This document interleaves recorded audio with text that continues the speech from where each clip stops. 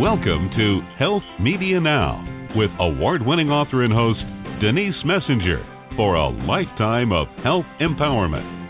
Live by being in the pink, meaning P stands for being persistent, I stands for using your intuition, N stands for networking, and K stands for obtaining knowledge. Our guests entertain and share cutting-edge information. They share with you what may have taken years to achieve through experience in their field. Become inspired and motivated. Reach your full potential with fascinating tips and products. Receive a lifetime of benefits from authors, doctors, practitioners, healthcare providers, and learn about exciting new products. You asked for it, and we deliver. Now, here's your host, Denise Messenger. Well, hello, listeners. Thank you so much for joining us today, which is April 26th, 2017. I really have a special guest today, Jeffrey Fidel. He is going to talk to us about bipolar disorder, and I believe that it affects a much greater portion of the population than we realize. Jeffrey, he refuses to live his life medicated with bipolar. And in near complete solitude, he endured almost a full year of intense mental anguish, which is probably something none of us could relate to unless you actually experience it yourself. Utilizing mainly the ancient teachings, he learned how to connect to a voice originating from his heart. And that voice within taught him what his true identity is. In other words, beyond thought. And that we in the universe are really one. We're going to talk about his number one bestseller book, which is called I, Unnameable. And it gets into his journey on how he liberated himself from mental suffering. And he also helps others kind of diagnose bipolar, which sometimes can be pretty difficult to do. And we're going to talk about, mentally ill people and depression, etc. So let me bring Dr. Fidel onto our show. Hello there. Thank you so much for joining us today. Oh, thank you for having me, and thank you for the introduction. You are so welcome. Well, let's just get right into it. I'm kind of curious, and I always ask this question. What path were you on before you came into writing your book and overcoming your bipolar disorder? Well, I was living a typical Western lifestyle, so I was a radiologist. I still am a diagnostic radiologist, and I practiced for 20 years in private practice. And, life was kind of going along very well for me. I was married. I was pretty much just living my regular Western lifestyle. And what happened was when I got divorced, that was a great trauma for me. Right around the same time, my dog also passed away. This all happened about 2 years ago. And those two traumas kind of sent me into a tailspin. And at the same time, I also decided to voluntarily leave my job. And then I would take the greatest risk of my life and throw away my bipolar medications. Now, I'm 45 right now, so this was 2 years ago. I was medicated for 23 years, first for a diagnosis of depression, and then at 28 for bipolar type 1. Wow. I really, I had to take this risk. I didn't know how dangerous it was, and by the way, I'm not recommending anyone do this. This is in no way a recommendation for people to try this. But for me, this was something that I needed to find out. What is this, why do I need to be medicated my whole life according to medical society? So I needed to find this out, and it almost cost me my life. But now I'm here to tell the story. Great. Let's hear it.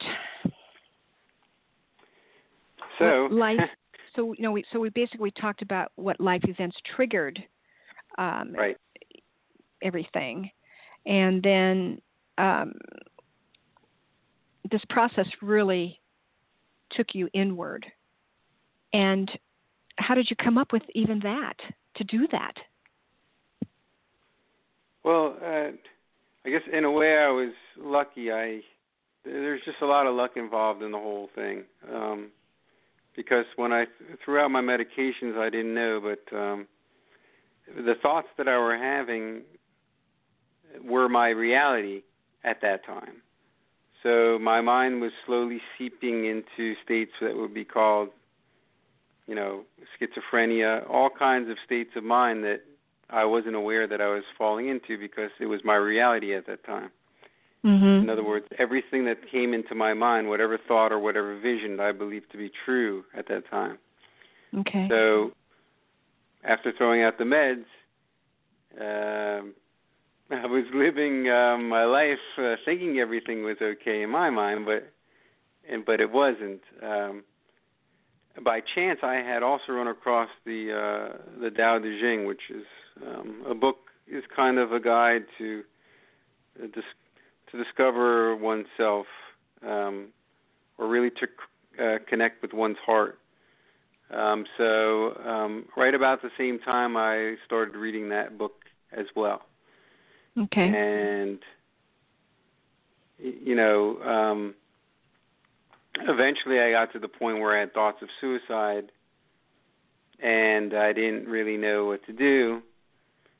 And I did not want to take my life. So I was able to discover another voice within myself that we all have.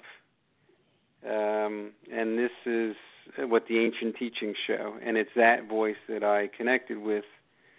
And over time I was able to come out and tell the story.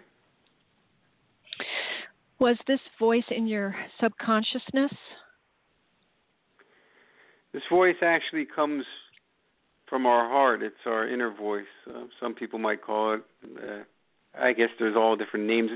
It's really, it could also be called our conscious. It's really,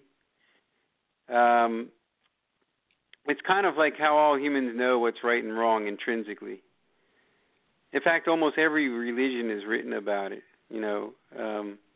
what we should be doing as human beings. It's really our truest nature. And we all have that inside of ourselves. We intrinsically know in many ways what's right and wrong, and it's really how closely we follow that that's going to determine our inner peace. And I actually appointed that voice as my teacher, and I would learn directly from that voice for the months to follow. Were you in some form of meditation in this process? Well, at the time, I was in torment because I didn't know. I'm a medical doctor. I wasn't taught I'm supposed to have another voice inside of myself, so I was utterly confused. I actually thought that the voice was controlling me, is what I thought. So to trust in in a voice that one cannot see is about as faithful as one can be. And that's the faith I had in the voice. To this day, this is what I mean, is I can trust myself to the point, but who am I trusting? Is that I'm trusting my inner consciousness to the point that I can actually listen to myself. I have full trust in what I do. So there's no inner conflict, and we all have that within ourselves.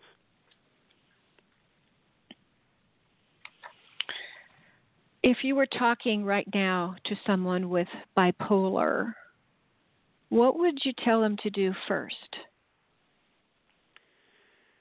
The first thing I would tell them to do is to practice being present.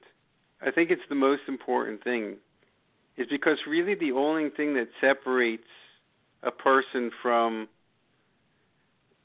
the state of living a life of non-suffering is thoughts in their mind.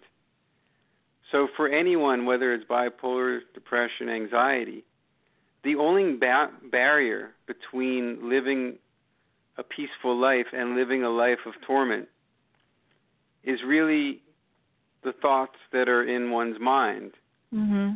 So to be able to just sit in presence and allow thoughts to come and go without attaching to them is probably the first step to come to this realization of why the present moment is so very important and why really the only barrier between a person enjoying life or not enjoying life is how closely they listen to the narrative of thought that's going on in their mind while they live, while they walk around. But probably the most difficult feat is quieting your mind. Yes, because thinking has become very habitual in modern society. Mm-hmm. And what you said is very important. I think that's why these older teachings are coming back, that people, come to this realization that they're sitting in front of their computers or they're in constant states of stimulation.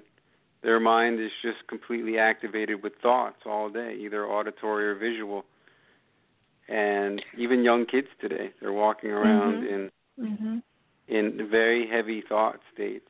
And I think that's why we're seeing many young children even medicated today, is because really the boundary between the realization that the moment of now is a peaceful place to be, and the only thing that's really causing the chaos is the thinking mind.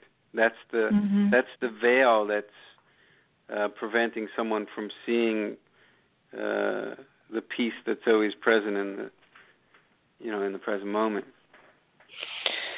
It makes me think how at times in one's life you're in crisis, and it could be a multitude of reasons why.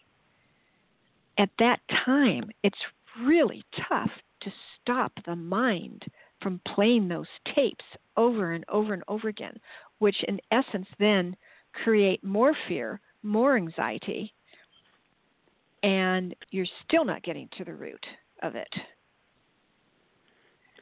That's exactly right. And what you said is actually important. It's the cycling of the same repetitive thoughts. And what's even worse and how it affects our whole body is because the individual can't really tell the difference between whether there's a real external threat or whether it's the thought in their mind. And we see this in war all the time. People go to war, they come back, and they have flashbacks. They replay the war in their minds over and over again. So even though they're at home, they're still at war because their mind can't let go of the war. Mm-hmm. Their mind's attached to it, and that wreaks havoc on their entire body because they're living their whole rest of their life in war, even when they get back home, and that causes heart problems, hypertension. The whole body is reacting to their replaying of the events over and over again. So when we were talking earlier about what you would say to someone that has bipolar, in other words, what's the first thing that you would recommend they do? You want them to quiet themselves. What do you do? I think the thing is not even to control the thoughts, not to control the thoughts, but you see, every thought that comes to our mind, and this is what I would teach them, because this is what I did, and having gone through this myself, this is really what I'm trying to teach people. We have a thought that comes to our mind, and then we have a decision to make. As the being of us has a decision to make. In other words, we have a thought that appears in our mind, and then the being has a decision. Do we take an action on that thought or we don't? So part of the discipline is to just allow the thought to come and go without taking an action. So we might have a thought that says, I want to go out with my friends, and we could either get up and go and run out with our friends, or we could allow that thought to come and go without doing that. Because every thought that comes to our mind is not necessarily a good decision. In fact, most of our decisions become habitual and not even things that we really want to do. It's just that we almost, we're creatures of habit. So to have the discipline to start to just allow our thoughts to come and go without acting on each thought is one of the first practices that I would recommend. Yeah, that clarifies it really well. What's an egoic self? So an egoic self is a thought-based identity. So, for example, my egoic self is Jeffrey Fidel, who grew up in New York. It's the story of who I am. And even when I say I don't mean I, because I am are my thoughts. Actually, these are pronouns that I acquired in my mind very, very early in childhood. Even without any thoughts in my mind, I still have an intrinsic existence. But the egoic identity, or the thought-based identity, is that story that's stored in our mind. And that's the egoic self. It's the thought-based identity. So my egoic self is I am Jeffrey Fidel from New York. I have parents. I have an older brother. It's my story. That's the egoic self. Okay. So how does this play into bipolar? So bipolar is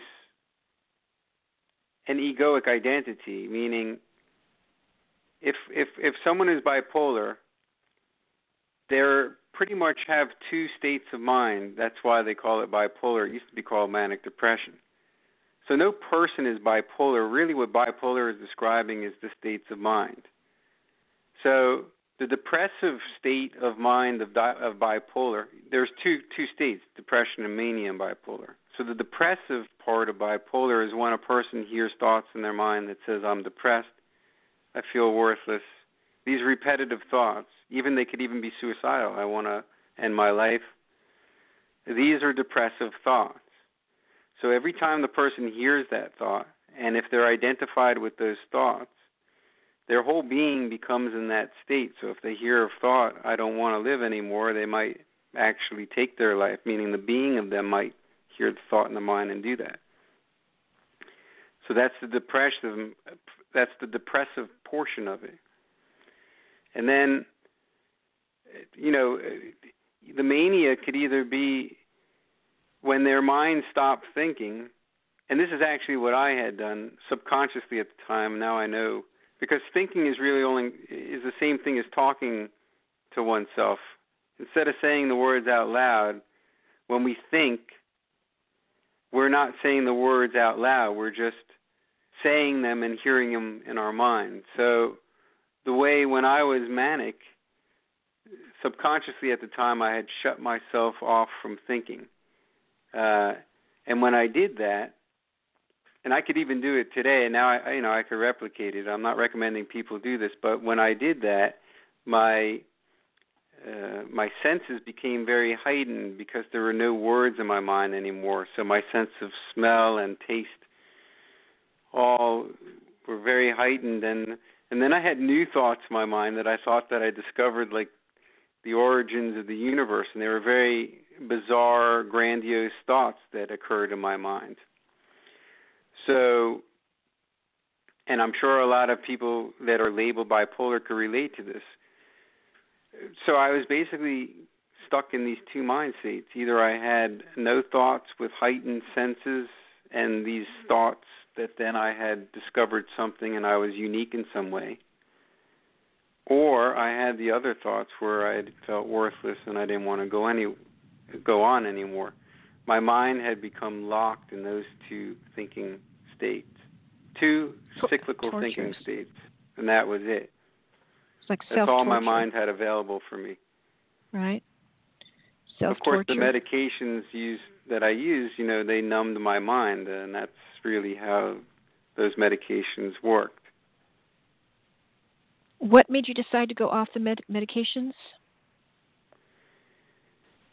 Well, this is a personal decision. Again, I'm not recommending this, but for me personally, I felt like I walked around like a numb zombie. Okay. I didn't enjoy my life anymore in that way. Okay. This was a risk that it was a Sure. personal decision that I made. Right. And I felt that I was going to find an answer one way or another, not knowing, this is why I'm saying it's dangerous, not knowing what was going to happen over the months to come when my mind was going to seep into these other states. Like I said, only now can I know that those were thoughts, but when it's happening in the mind of an individual, it's their reality. It's a dream and an awake state. And when one is in the dream, convince one otherwise is not going to sell. They're not going to buy the story of someone that's telling them that their dream is not real. Let me ask you this. I've interviewed other doctors on my show, and in one instance, we were talking about the brain. When you're on medications that affect your brain chemistry, it was this particular person's scientific discovery. Those medications rewire your brain. And to go off them, it can be very, very difficult to normalcy once you've been on them. Have you heard that? Well, the medications certainly have an effect on the brain. There's no doubt. And just like any other substance, there's a withdrawal process because there's a physical dependency on the medications. So, there's different theories of how each medication works. Depakote, Lamictal. These are the popular drugs. Risperdal. They all have their proposed mechanisms of how they work, and one can look them up in the literature and see the biochemical mechanisms of how they're working. Of course, they're in some way modifying the way the brain is working. But the root cause of why those thoughts are being produced is not being addressed. That's the medications are not going to the root cause. They are modifying, the electrical impulses that are creating thoughts. But that's really the level they're working on. They're working on the thought level. They're not working below the thought level. And, the journey inward for me was going beyond thought because actually all the visual hallucinations that I had to do with unresolved issues that I had when I was a little boy. And so only by forgiving those processes, and this is internal forgiveness, I was able to detach from these thoughts that were running cycles in my mind throughout my entire life. And so if I'm going to prescribe also the greatest medicine we give, is that's to forgive any perception that our mind has that someone's wronged us, and then also to forgive ourselves that we have a perception that we've wronged another, and that's really how we alleviate a lot of the internal anger and guilt that will only affect us. That's good advice. What is your I identity now? Well, when I say the word I don't mean the word I. So I when I say I am, even when we're having this discussion, I keep saying I. So I know that that's the conceptual I, or the thought that comes and goes. Notice if I look for I can never find I. Where is it? It's nowhere to be found. So, I've been like anyone else. When we speak, we say I, me, you. These words that have no real meaning to them. Even when I speak to you, you're not a you. That would reduce you to the word you, which you're clearly not. Or if we say we, our minds automatically, it's since such early childhood, when we say the word we and there's 8 people around, our minds automatically come up with the perception that we're referring to the 8 of us around. whereas we could also mean 2 billion people or even 2 people. So they're all conceptual ideas that really have no intrinsic truth to them, these words. You know, in your book, you have a chapter that talks about my mind's conversation with God. You want to talk about that a little bit? Yeah, so at the time, see, now I know that that's not true, but at the time, and this is why it's so dangerous, when my mind was hearing voices, that voice in my mind, according to me at the time, was God talking to me. Oh. Yeah, like I don't believe that now, but at the time, that's what was happening. And at the time, my mind produced like clouds aligned in the sky to the sound of my voice. This all happened in my mind. This is labeled as a state of mind called a spiritual emergency. It's such a scary state of mind. Now, I didn't know what to do. I almost Baker acted myself, but I lived in this state of mind. I just kept going no matter what. I was never going to stop. And, you know, now I know that these are all thoughts. So, but this is what I'm saying. At that time when it was happening, even the voice in my head said that I was going to be put to death if I did wrong. And I was screaming for mercy because whatever my mind or my thoughts were telling me, you know, I thought I was that voice in my head was my reality at the time. So the difference now is my thoughts are my thoughts. They're not even my thoughts because the word "my" even like says that there's ownership to thought. They're thoughts. Thoughts are like any other form; they come and they go.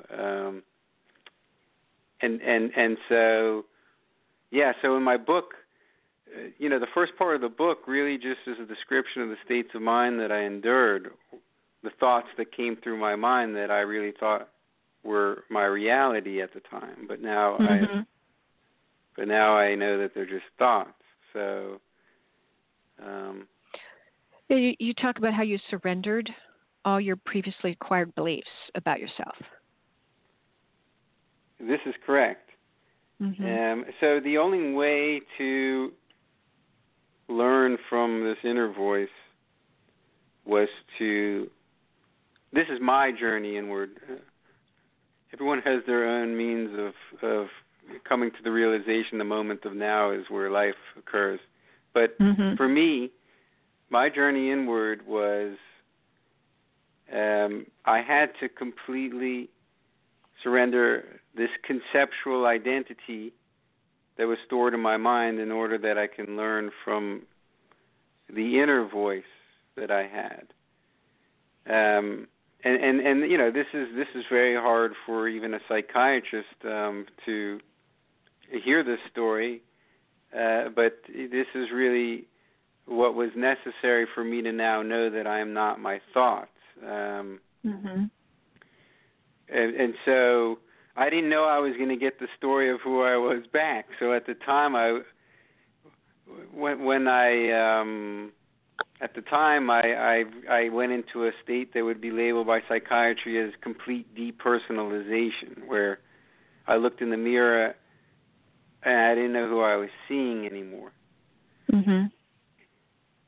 See, all these states of mind that are labeled by psychiatry, they have very, very, you know, they do have very deep subconscious underpinnings. There's no doubt about it. You know, my personal journey, I had to go through the states of mind now to know really what it was behind each of those thoughts, and then to come out to now know that they were just thoughts. And really it was just about loving and accepting myself within. And, you know, no doctor, no medication, no anyone can do that for me. I'm the only one that could have given myself this gift. No one can say, love yourself, Jeff. Okay, fine. Great, I'll love myself. I had to be the one that really wanted to take this journey in and fill in what was missing from inside of me. Because my whole life up until that point was really to find love and acceptance from outside of myself. And it wasn't until my outside world fell apart that I had to go in and find love and acceptance within myself. And that, I'm the only person in the world that could have taken this journey. And that's what I decided to do. And that's what I found. It's so true. I think that's something that a lot of us go through. You know, we journey that way. You got to love yourself before you can love other people too. That's entirely correct. It does work that way.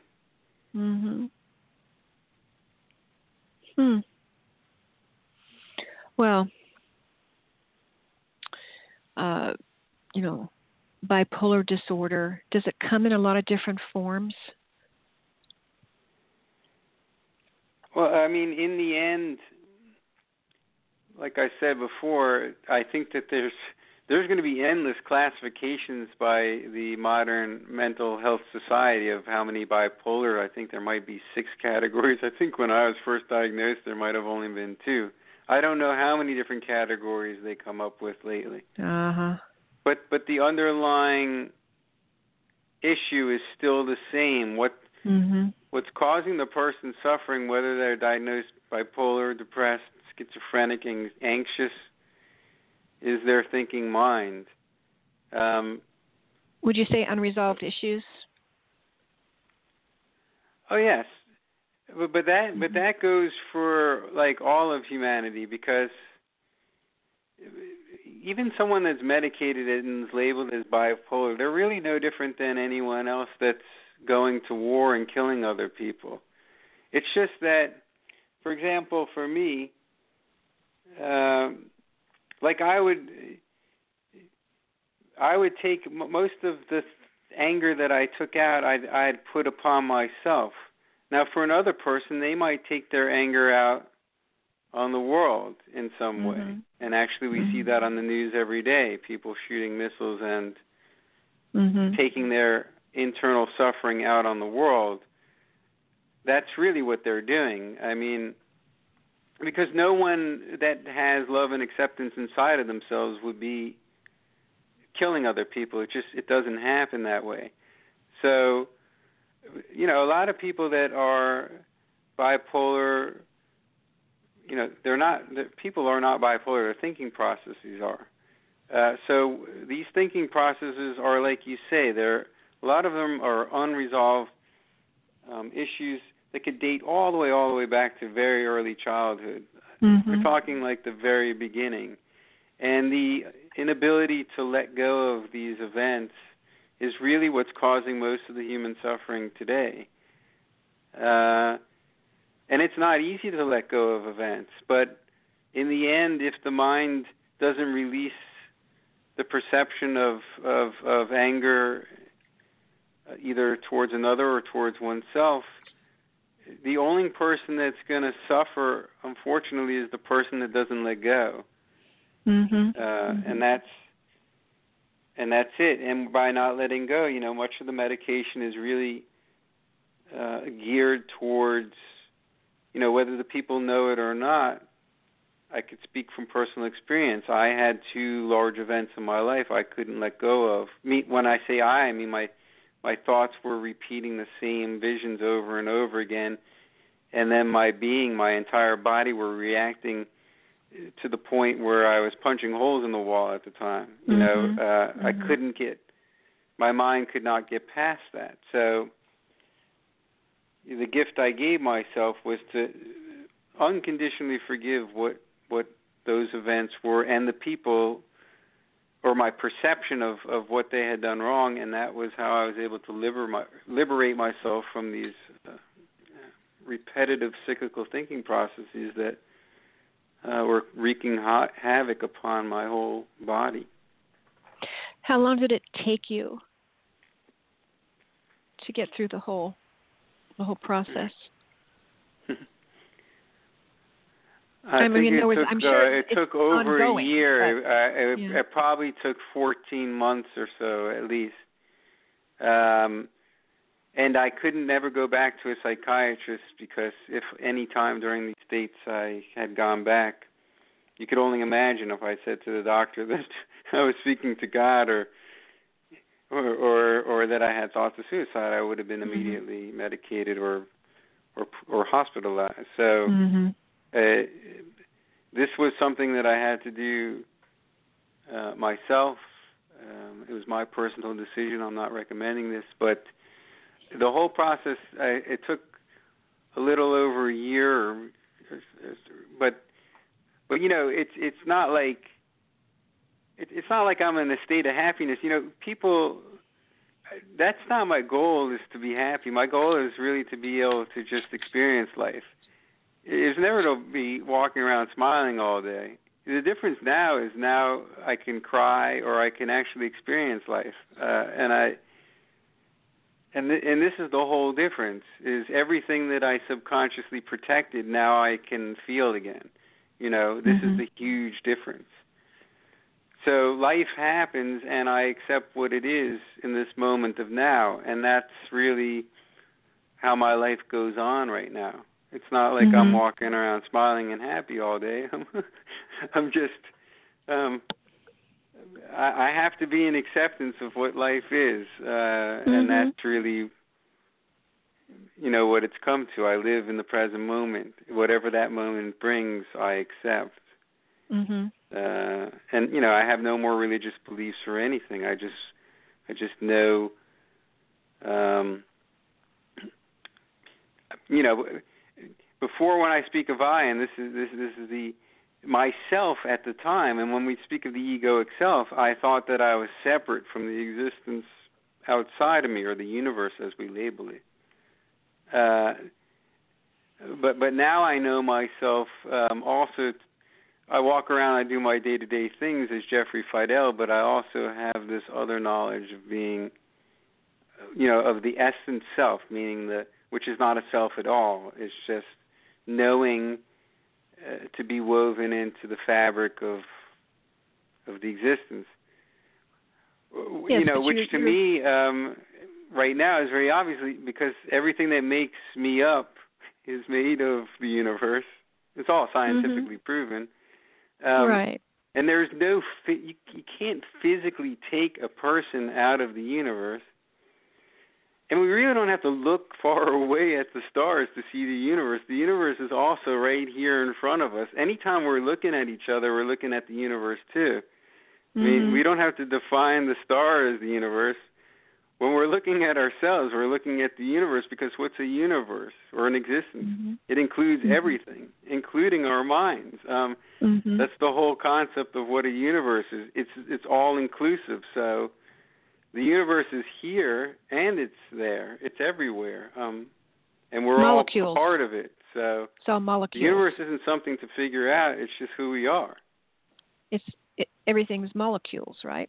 Atoms, molecules. Well, that's a conceptual idea to break it into the word molecule, because no one's ever isolated a molecule. Just as well as no one's ever isolated a self. Like, there's no way to take this Jeffrey Fidel entity and take him out of the surrounding. It's not possible. Everyone is woven into the fabric. So, but this is what I'm saying. Even if we name something molecule, no one's ever isolated something called a molecule. It's not possible. No one's ever isolated something called an electron or even a quark or a neutrino. These are conceptual ideas. They're tools to do science. You know, language is a tool, and so is science. These are all tools that can do wonderful things. But they're not intrinsically true. If I name something a telephone, that doesn't mean a telephone's a convenient way to communicate. Like, hey, can you please hand me that phone? But the word phone doesn't recreate the actual essence of what a phone is.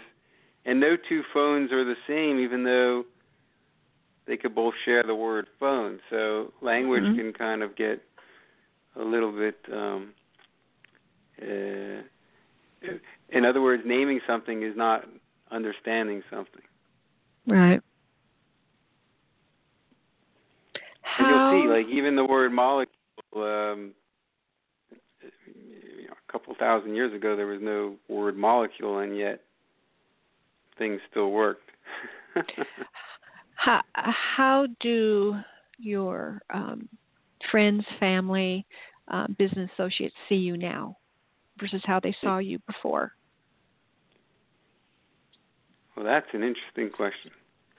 Well, they've seen a radical change.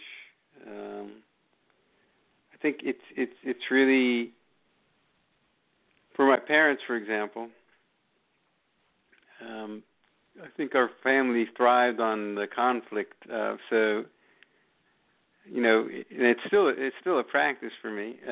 So the difference is that I don't engage back in the argumentative side that has persisted. I just kind of do my best to stay reserved, because there's still, you know, I walked away from my practice as a physician. Now, there is a strong undercurrent in my family to be a physician, so my mother was not very pleased, and she's still not pleased today that I walked away from my physician as a physician. So there's disapproval on their end because they have a belief system of what they wanted for me and what's best for them, and they still think that that's best, but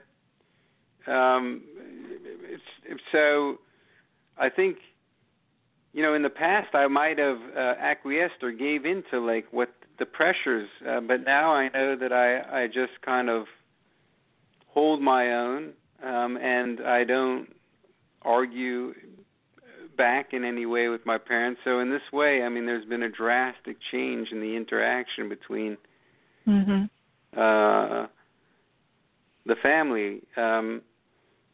And of course, you know, one of the major things that I had to do, you know, was completely love my family, and love other people that I once perceived to have wronged me. And this, to change this whole thing, you know, it takes a lot of inner strength to do these things, but in the end, you know, I'm the one that benefits, and anyone else that does these things, they get the benefit of the whole thing.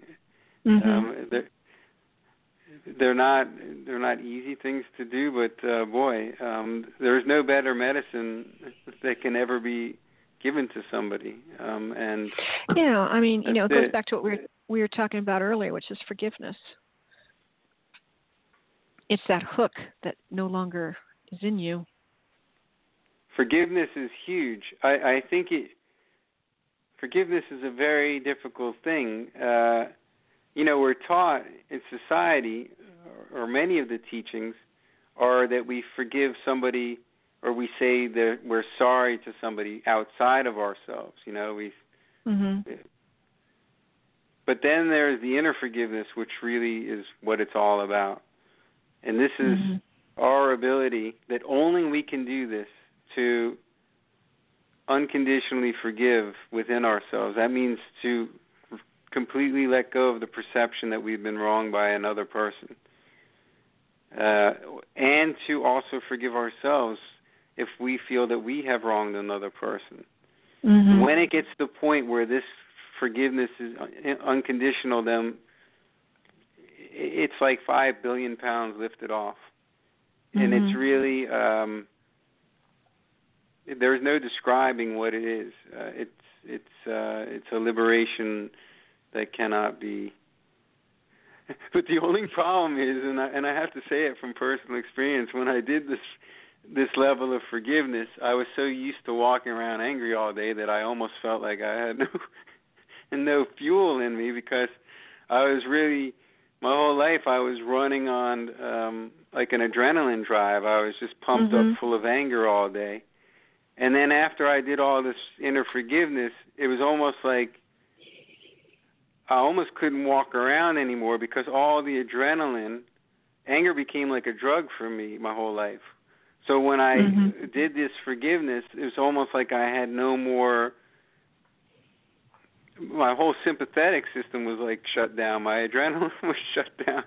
And I felt like I almost couldn't move, because anger was like such a drug for me. When I was doing this stuff, I was like, oh my God, this feels really weird. I almost didn't feel like a man anymore. That was my perception initially, because I felt like, you know, to be macho, which I had a strong perception, was to walk around kind of like, you know, Mr. Tough Guy.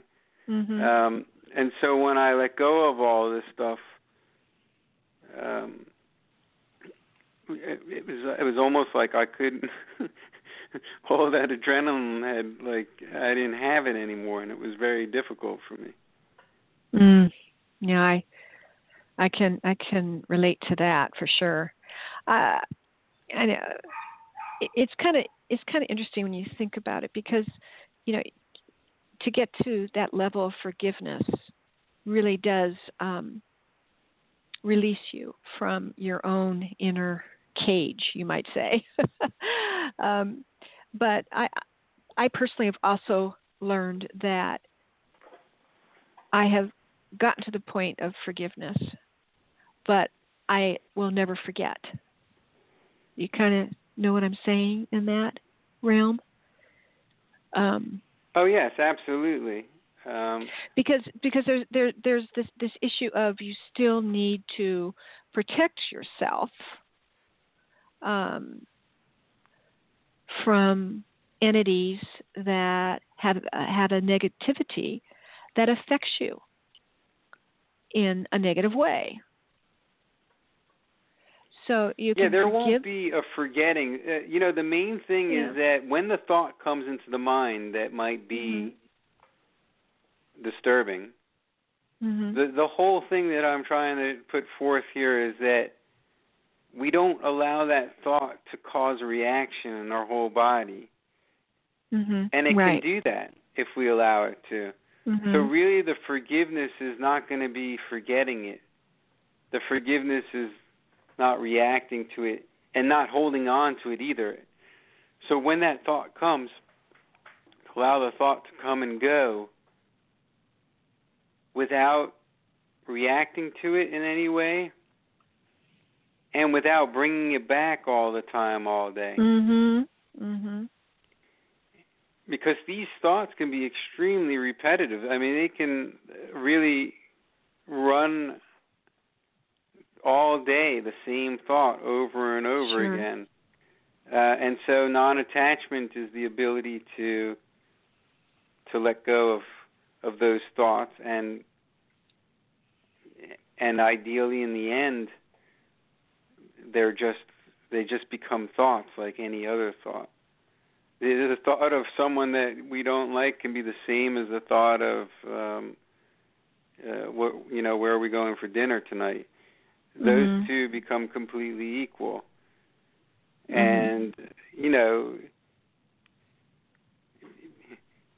it's a discipline, of course, to do these things, but the favor that we do ourselves for it is very large. And I know they're not difficult. I know they're very difficult things to do, especially in some horrendous cases. I mean, you know, there are people that are Holocaust survivors, or there are people that have gone to war and seen atrocities. I mean, we all have our traumas in life. But how many times we're going to keep repeating it in our mind over and over again and react to it?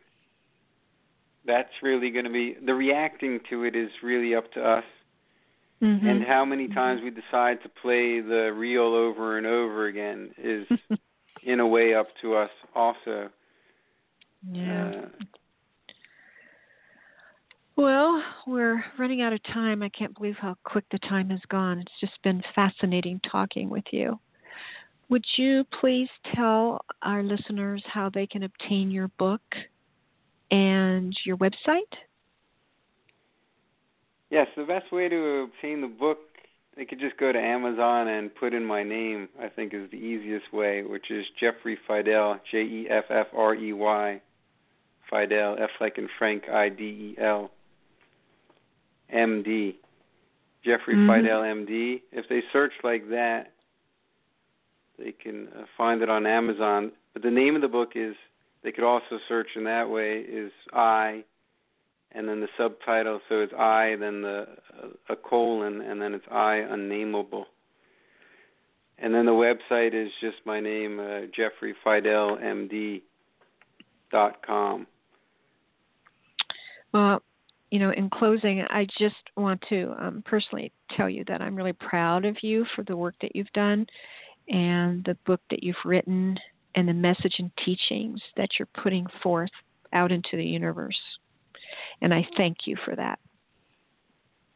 Oh, thank you very much. And really, at this point, it's really my goal to help people to look within themselves. So that's really what I've done, is try to develop a lot of the practices and teachings that I utilize and share those with other people so that they can, find inner peace. Because I think in the end, that's really what we're striving for. Yeah, we have one life and one life to live. And we try to do it the best way that we know how. Thank you so much. Take care. All right, thanks for having me. Bye-bye. All right, that pretty much concludes our show for today. Thank you so much for listening. And we'll have another great guest and show for you again next Wednesday. So please tune in. Until then, be well. Bye-bye.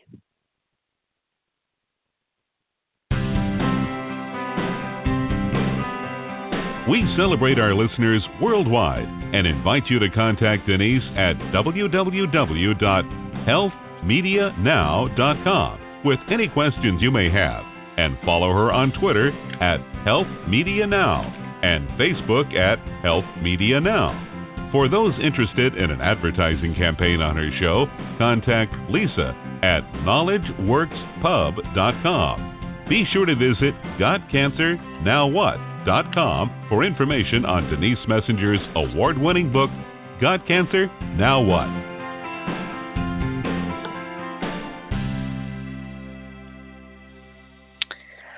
The entire contents of this radio show are based upon the opinions of Denise and her guest. It's not intended to replace a one-on-one relationship with a qualified healthcare professional, and it's not intended as medical advice. We're simply sharing knowledge and information. We encourage you to make your own healthcare decisions based upon your research and in partnership with a qualified healthcare professional of your choice. These statements have not been evaluated by the Food and Drug Administration.